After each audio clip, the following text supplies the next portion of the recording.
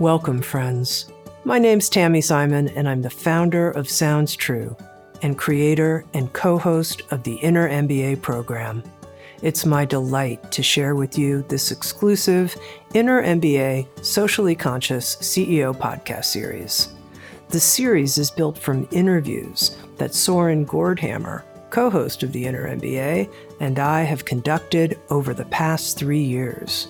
The series features over 40 transformational CEOs from around the world, running a diverse range of companies, all with a shared mission, that business be a force of collective good. These conversations are rich and meaningful, open and candid about personal failures, discoveries under pressure, and breakthroughs.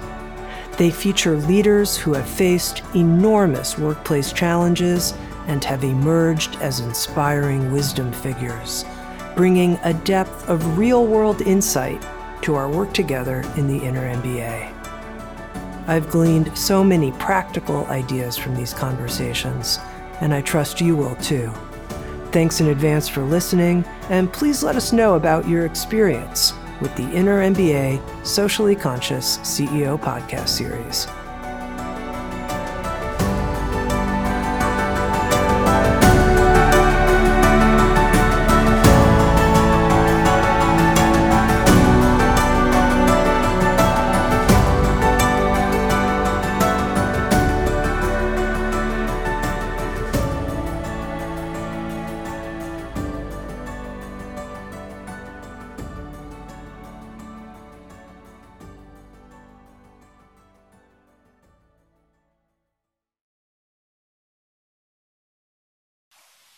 Hello, Inner MBA friends. Hello, welcome. Welcome, everyone. Great to be with you here on this Monday morning out here on the West Coast of the United States.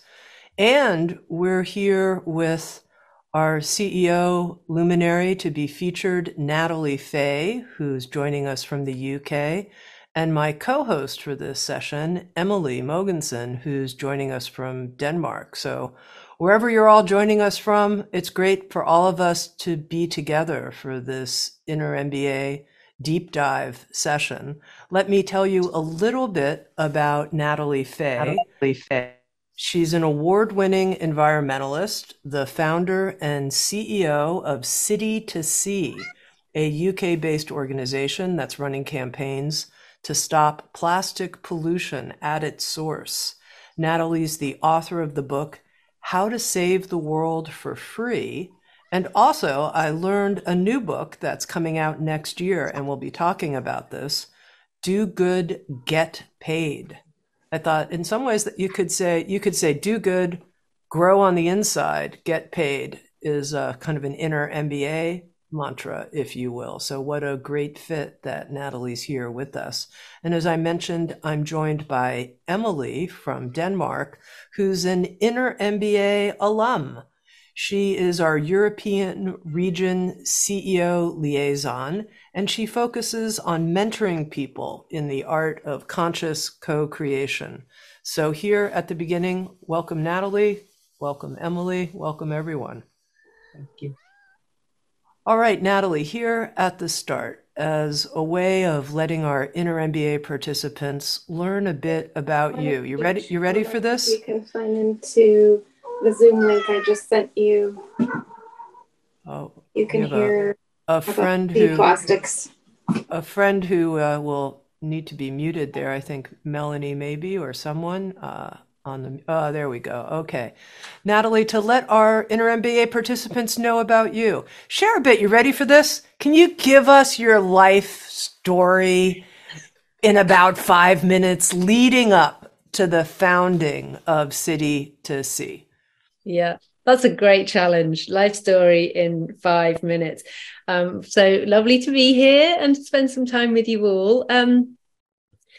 Gosh, so I'll try it. Give me like a 1 minute warning, Tammy, if you would, when I'm getting close to my 5 minutes. I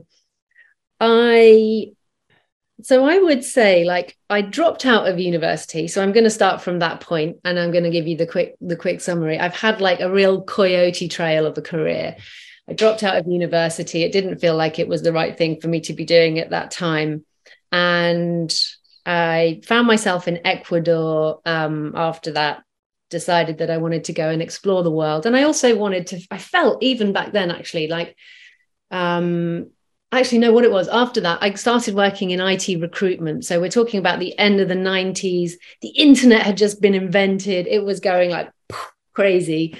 And I got a job like temping, and within about 3 years, so I was only about 21 at this stage, I had my own business. I was earning £60,000 a year, which, you know, back in the 90s for a 21-year-old was Sure. quite significant.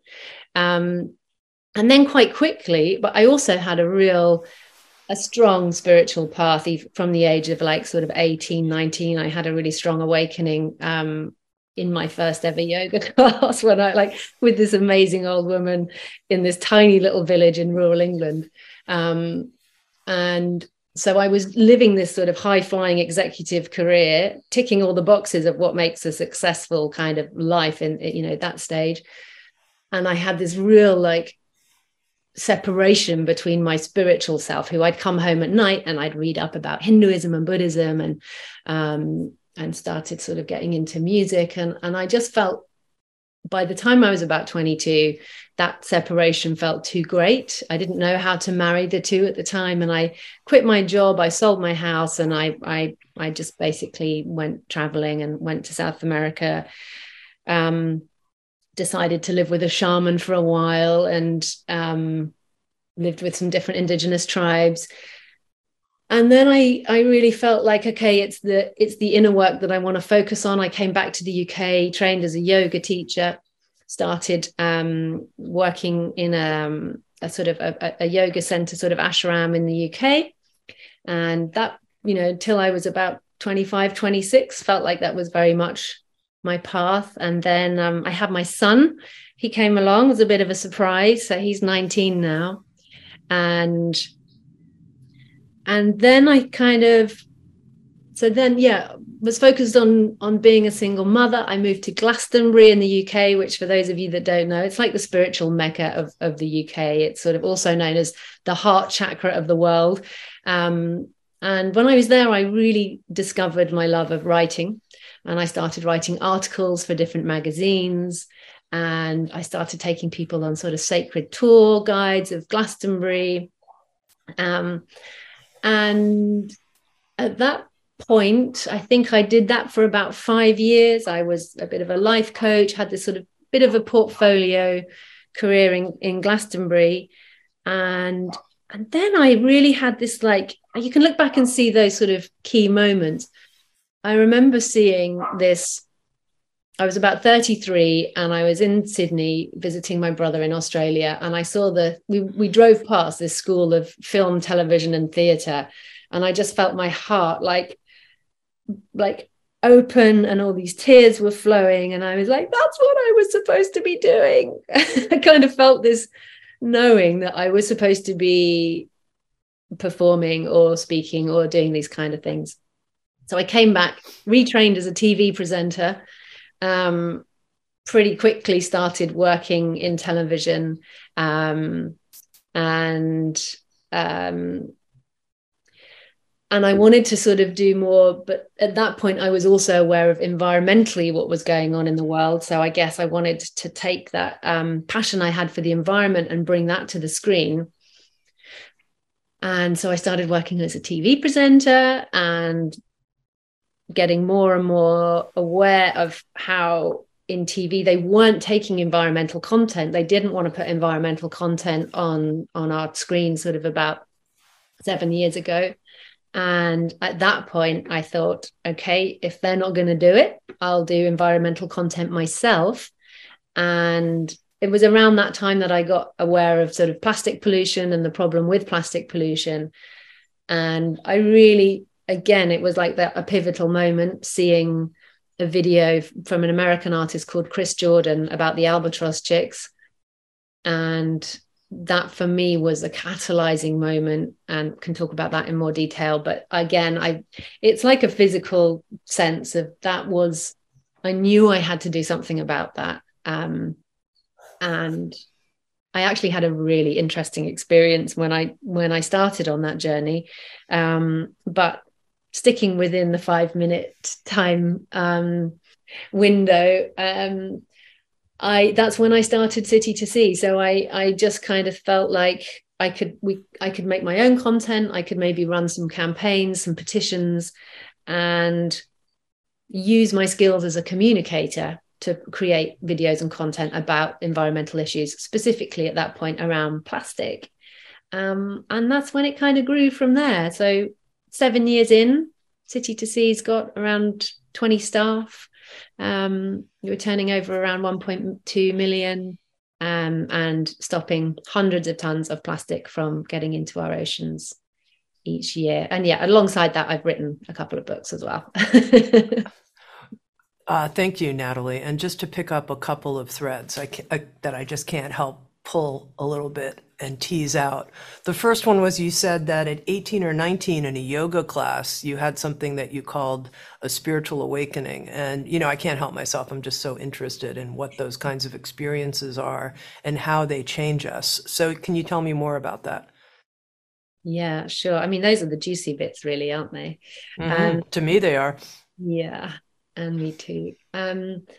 So, I mean, actually, when I was about 11, I sort of fell upon somebody introduced me to seances, and it wasn't something that I enjoyed. I found the whole thing very scary, but at a very young age, it opened me up to this sense that there was another world, there was unseen, there were things going on in the world that I couldn't perceive with my ordinary eyes and ordinary consciousness. So I think from a very young age, I had that awareness, and I guess I sensed nature, energies in nature as well. But that particular moment, it was, I think, my first yoga class on a commute home, and it was in the sort of meditation stillness afterwards, that I was just sat in stillness, and I had one of those experiences where my sense of self dissolved, and I became aware of this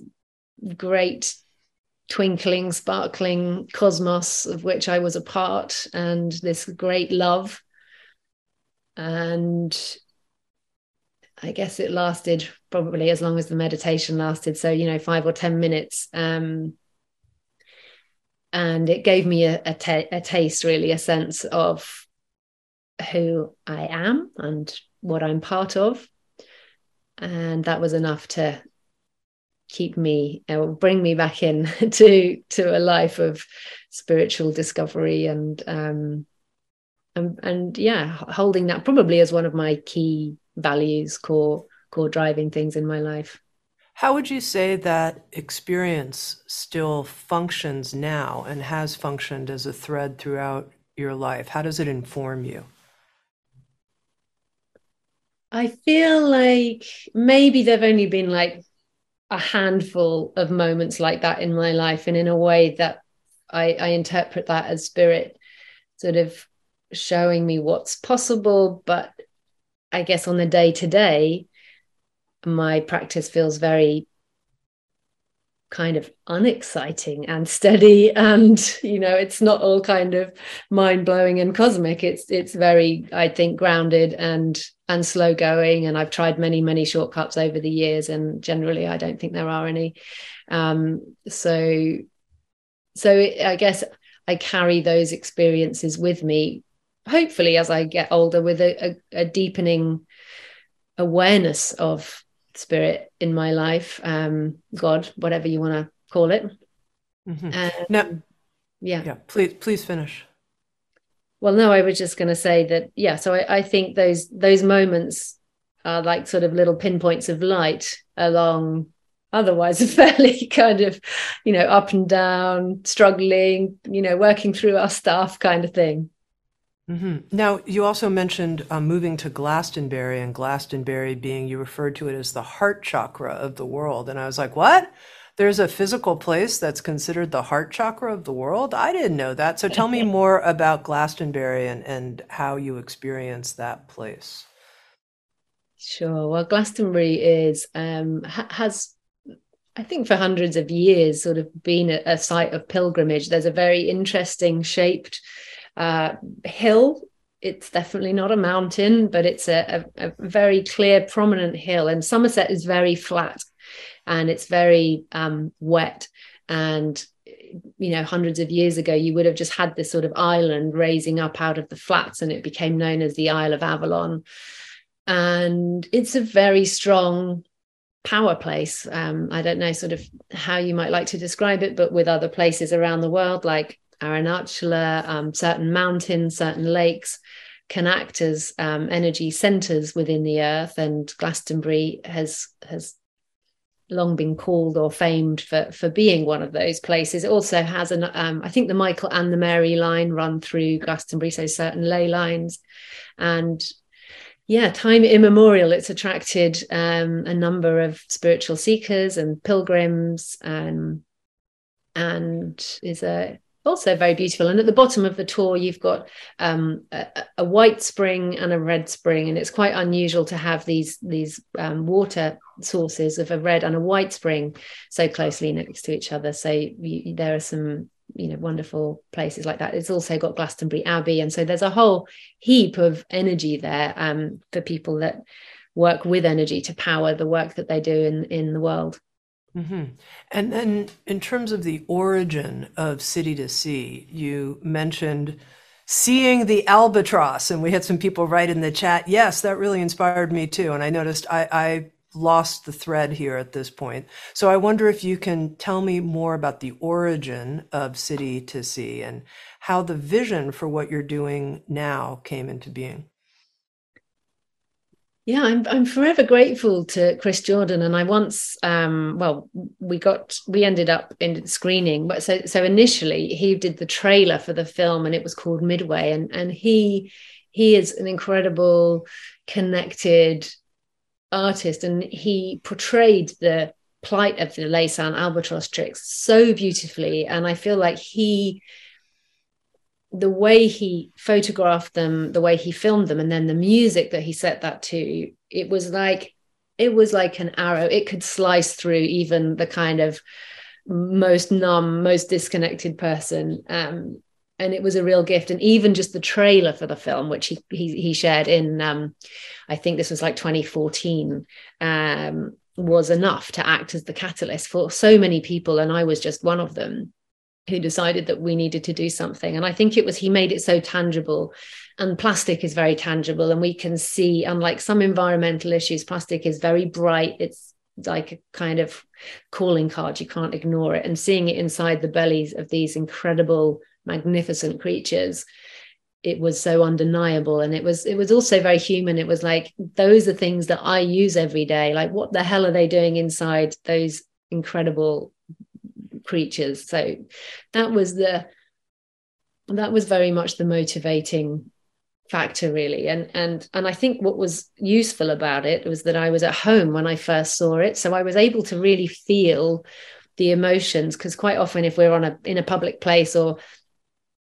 you know, when we're scrolling through Facebook and we see these horrible images sometimes of something, it's kind of not appropriate, or with our social conditioning, we wouldn't necessarily just break down and start sobbing, but because I was on my own, I was able to feel the grief of that experience, and feel that grief within a couple of hours turn into rage. It kind of changed in me and in my body, and I became very angry about what was happening.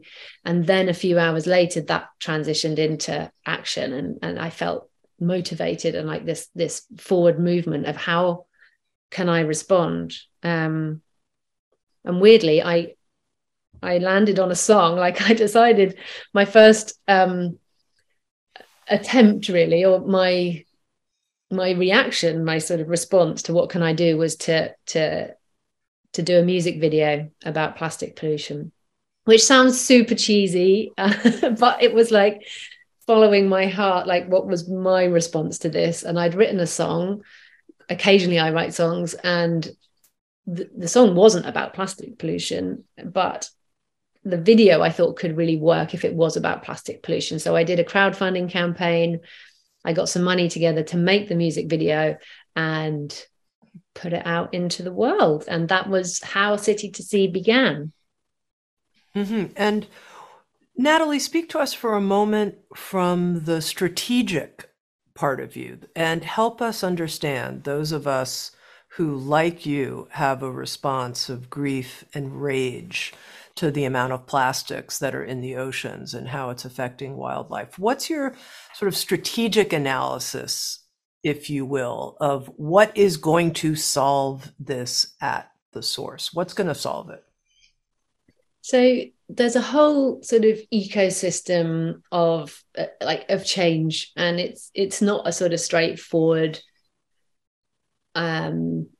it's not a straightforward process though. So there are a number of kind of levers that we have to pull to be able to transition away from single-use plastic. One of them is legislation, and it has to come. There's a lot that has to happen at government level. So that's where they introduce bans, taxes, levies, and they take the responsibility off of the individual. And let's face it, the individual is often overwhelmed, overworked, time poor, potentially resource poor. It's hard for individual people, citizens, consumers to make all of these decisions about all of these things all the time. So putting the responsibility on government, and it's really things like deposit return schemes. So that's when you get money back. So I know in Denmark, you've got return systems that actually have been shown to reduce plastic pollution from bottles by 95%. But then we have the trouble with lobbyists. So there's corporate lobbying that goes on that prevents that legislation happening. So then there's a role of campaigners and legal activists to disrupt and bring awareness to the corporate lobbying that goes on that prevents the right kind of legislation from coming in. And then at the other end, well, in the middle, then you've got the retailers and the people that are producing and selling the plastic. So that again is another lever point where we can put pressure on our retailers to change how much plastic they're using. And then at the grassroots level, then it's where we have communities and individuals and who are basically starting to demand change and sign the petitions, put pressure on their government, put pressure on the supermarkets, start to vote with their wallet. So actually start to focus on buying reusables and not using a single-use coffee cup, but always using a reusable, not buying bottled water, carrying bottled water. So those kind of grassroots behavior change, it may feel like a small action, but what we've started to see now in the UK, like 45% of people are now carrying a reusable bottle. And we start to see that normalizing of behavior then starts to create trends, and trends drive demand, and demand drives investment as well. So it's kind of a bottom up, top down.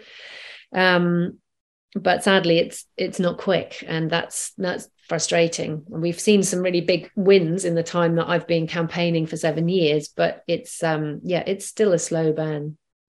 And what would, in your view, be the responsibility of businesses? Maybe a business that doesn't use plastics as part of their supply chain, but what's their role in this whole strategic map, in your view, if they have one? Yeah, so businesses generally, so if they're not directly involved in sort of a product line that has plastic in it, they can still sort of influence by having, like, a lot of companies now will have their like carbon footprint, and they'll want to measure their carbon footprint, and by including plastic within that, we can start to see having plastic reduction as part of company policies, not using single use as part of company policies.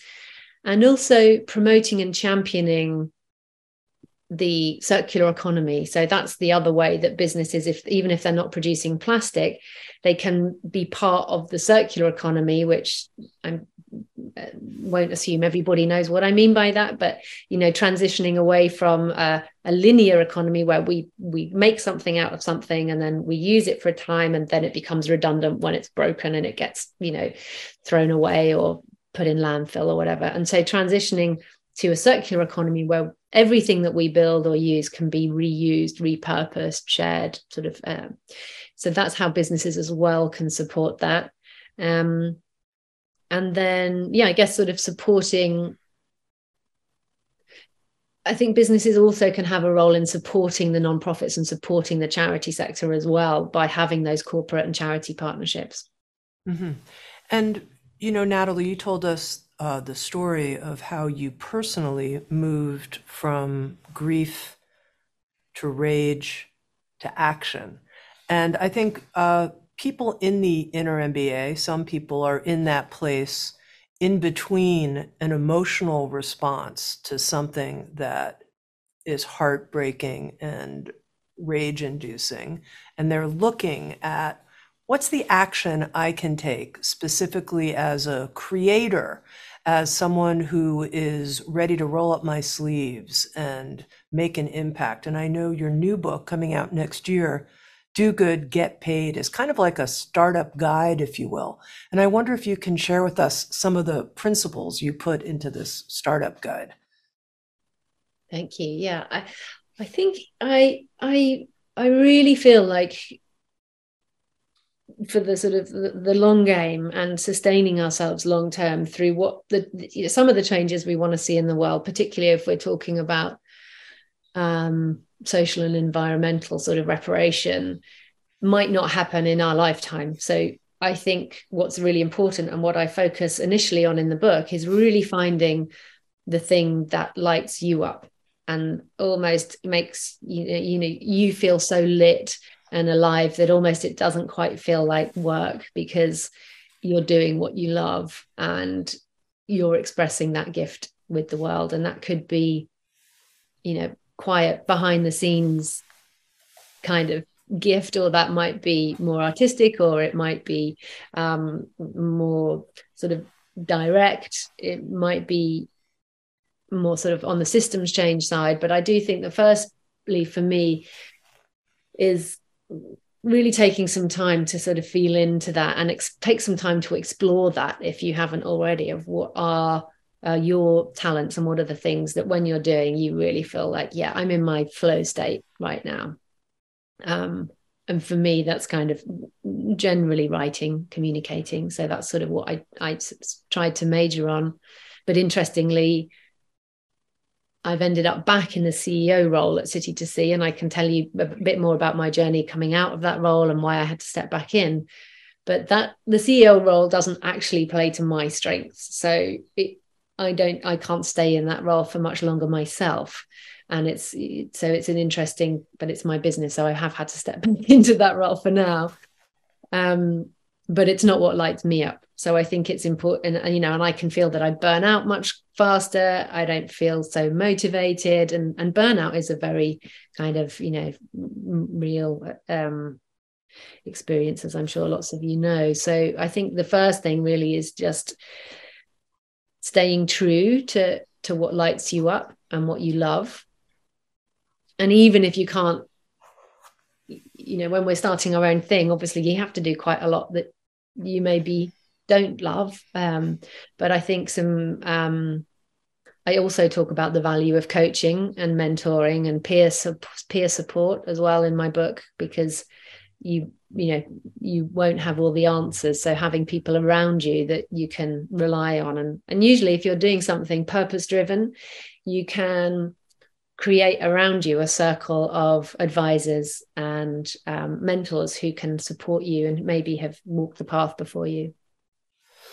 Now, you've mentioned this interesting thing, starting and being the CEO, stepping out, stepping back in, but still wanting to step out. Tell me more about that journey for you, and why can't you be the CEO but have someone else do the management functions so you can, I think one of the challenges is redefining what it means to be the CEO. Yeah, definitely. And I think exactly it's that. Like, I think,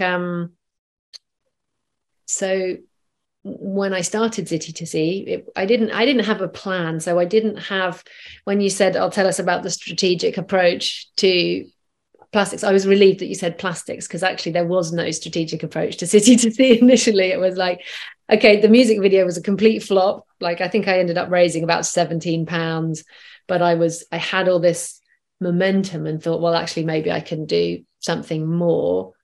So I didn't have this vision that I would then create this campaigning organization, and then this would happen, and then this would happen. And I've always been, let's say, strategy isn't my strong point. So, and now I've got people around me that are better at that stuff than I am. And now I've lost my train of thought. So you might have to remind me what. That's all right. It was trying to understand, and really, it's personal too that I'm asking this question about someone creative and magnetic and functioning as the leader of the organization, even if management isn't necessarily the thing that turns you on, and sort of how you're sorting that out, if you will. Yeah. So thank you. So so for the first 3 years I was in that role, and then I was experiencing sort of real high levels of burnout, and there was somebody really fantastic in the organization who was young, and it really felt like a great opportunity for her to step into the CEO role, and for me to stay in founder role. So I think what we enjoyed being able to do was in fact we had 2 women leading the organization at that point, and I've just dropped the name of that, but there's a book, and I'll try and remember the name of it by the end of this call, which is exactly about that, about having your integrator, so having your visionary and your integrator sort of leading the organization. And Rebecca was very much the integrator, and I was the visionary. And people used to say to us, well, how can you have 2 people leading the organization? It's like, it's easy. It's not a problem.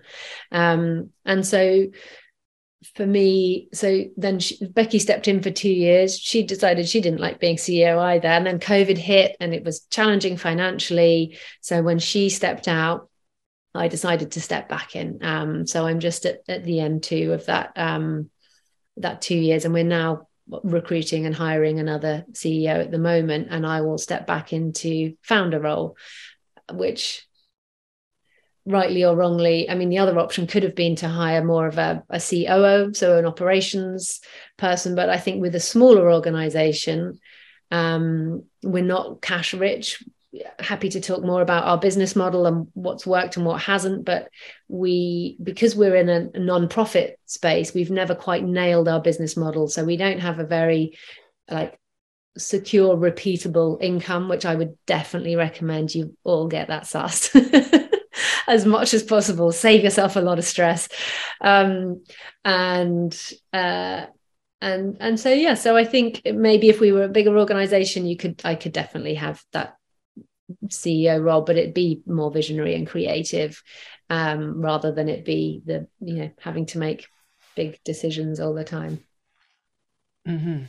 Now, Natalie, tell us a little bit about the fundraising that you do working in the nonprofit, and what's worked and what hasn't worked. The get paid part of the get paid equation. Yeah. Well, when I started, I quite quickly realized that trusts, grants and foundations and sort of philanthropic giving, but especially the grant writing, was quite difficult. It was really sort of potluck, and we were new, so we didn't have a track record, so we weren't very successful with grants initially. And I found it quite frustrating, having a fairly long time ago, but worked in a business environment where you make partnerships, and you can be on the phone to people, you can connect on LinkedIn, yay or nay, let's have a phone call, let's take it from there. But with the grants and trusts, it was like, tell us what you want to do, and then you won't hear from us for 6 months, and then you might get a yes or a no, and you won't get any feedback on whether. And so I quite quickly then, I'd say, majored on corporate partnerships. So that was where we would align with particular companies. So for example, when we did a campaign to stop cotton buds,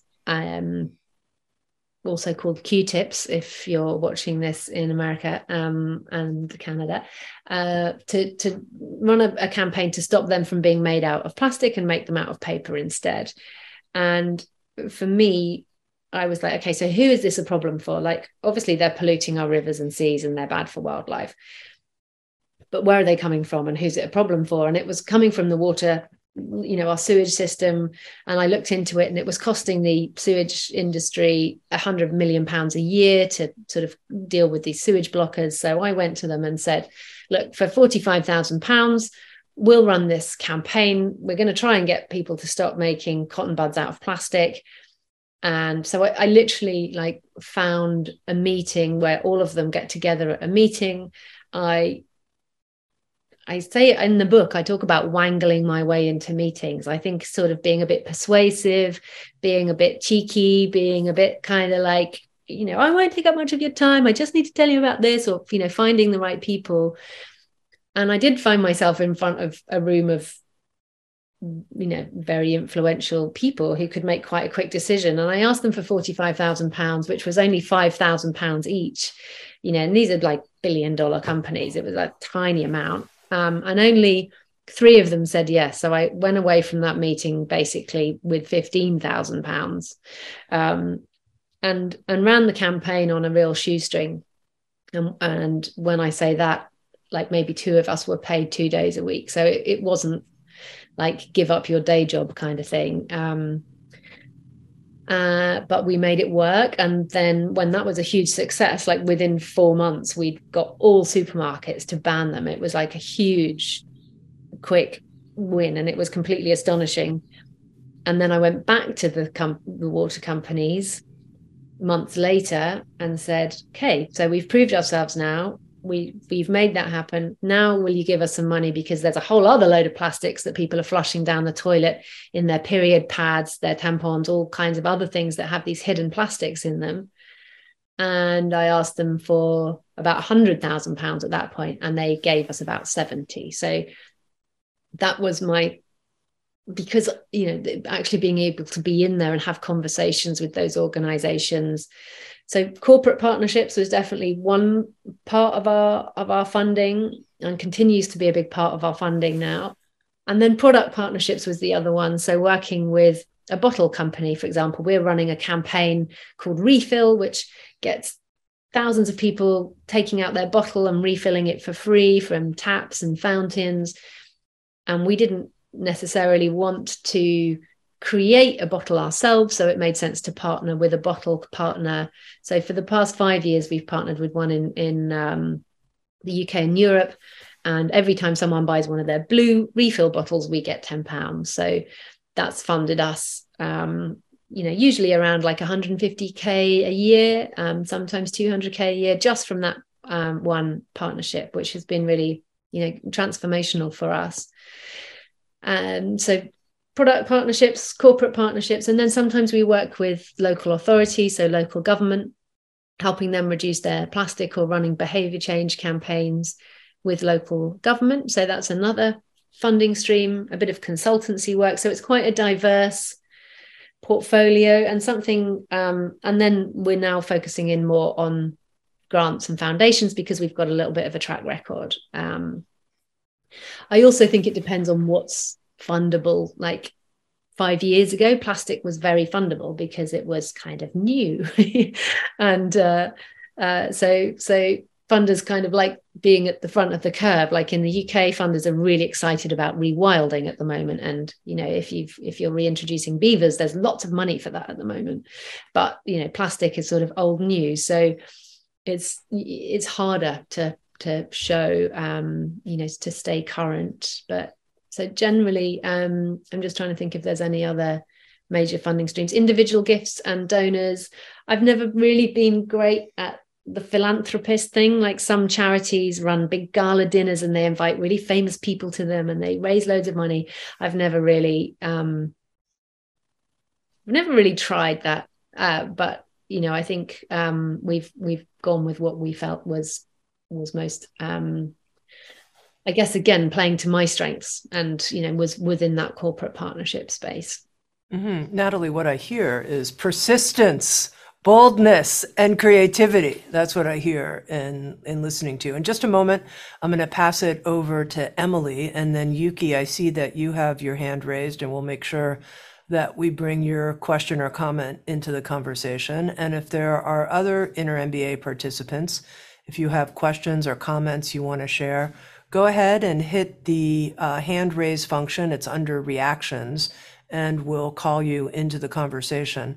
I just have one last question, Natalie, which is, you mentioned that you were glad that I didn't ask you if there was an initial strategic map for City to see. And I think a lot of times people feel pressure, like I have to have I have to have a really clear business plan before I start doing this thing. Like I kind of have a sense of maybe one thing I could do, but that's not a clear plan. What would you say to the person who's struggling with that?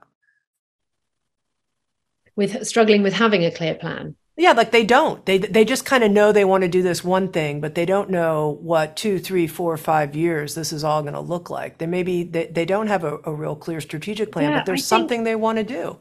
Yeah, and I think having a really clear plan can kill the magic, and it can kill the flow. And I think it's, I've learned that it's good to know, because if you've got a clear plan and you know what you want to achieve and how you want to achieve it, then it helps you say no to things along the way. So I think, and especially if funding is tight, it can be tempting to say yes to projects that might take you off course. And I've definitely been guilty of doing that at City to See. But the joy of not having one of those plans is that it's absolutely been an adventure. Like I couldn't have predicted where we would have ended up or what would have happened. And so I think not having that I'd say there are pros and cons. I think it's sort of have one, but don't be, nailed down by it. I think it's harder for me in the work environment and being completely transparent right now. I feel like there's another thing that's been calling me for a while, and I haven't been following the yes in that. And it may be that morphs and comes in more into City to See, or it may be that I then transition and I bring that more to the foreground. So it's not like I kind of always get the message.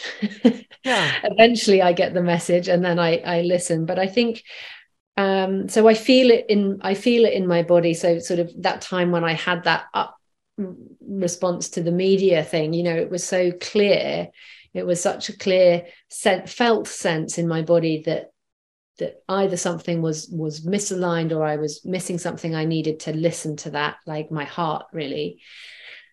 And the same with the albatross. It was a feeling in my body, and that's what I needed to follow. And also recognizing my flow state of when I am happiest is when I'm writing a piece of writing, or I'm composing a poem, or I'm writing a song. Like that, I am absolutely in my flow state. And so I think recognizing that and thinking, yeah, actually I'd really love to transition more so that I'm actually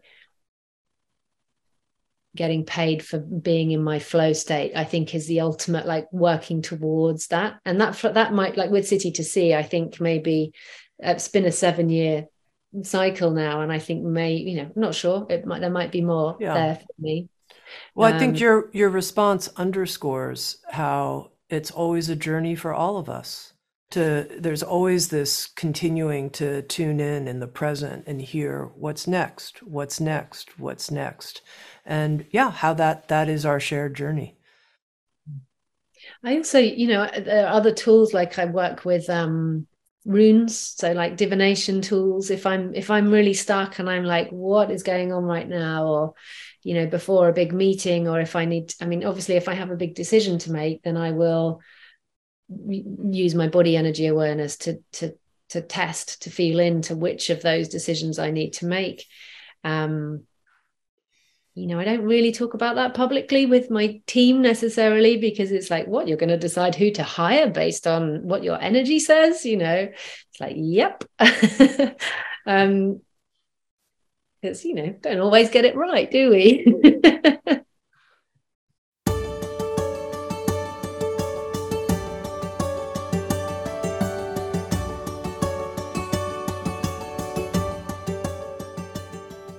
Thanks for listening.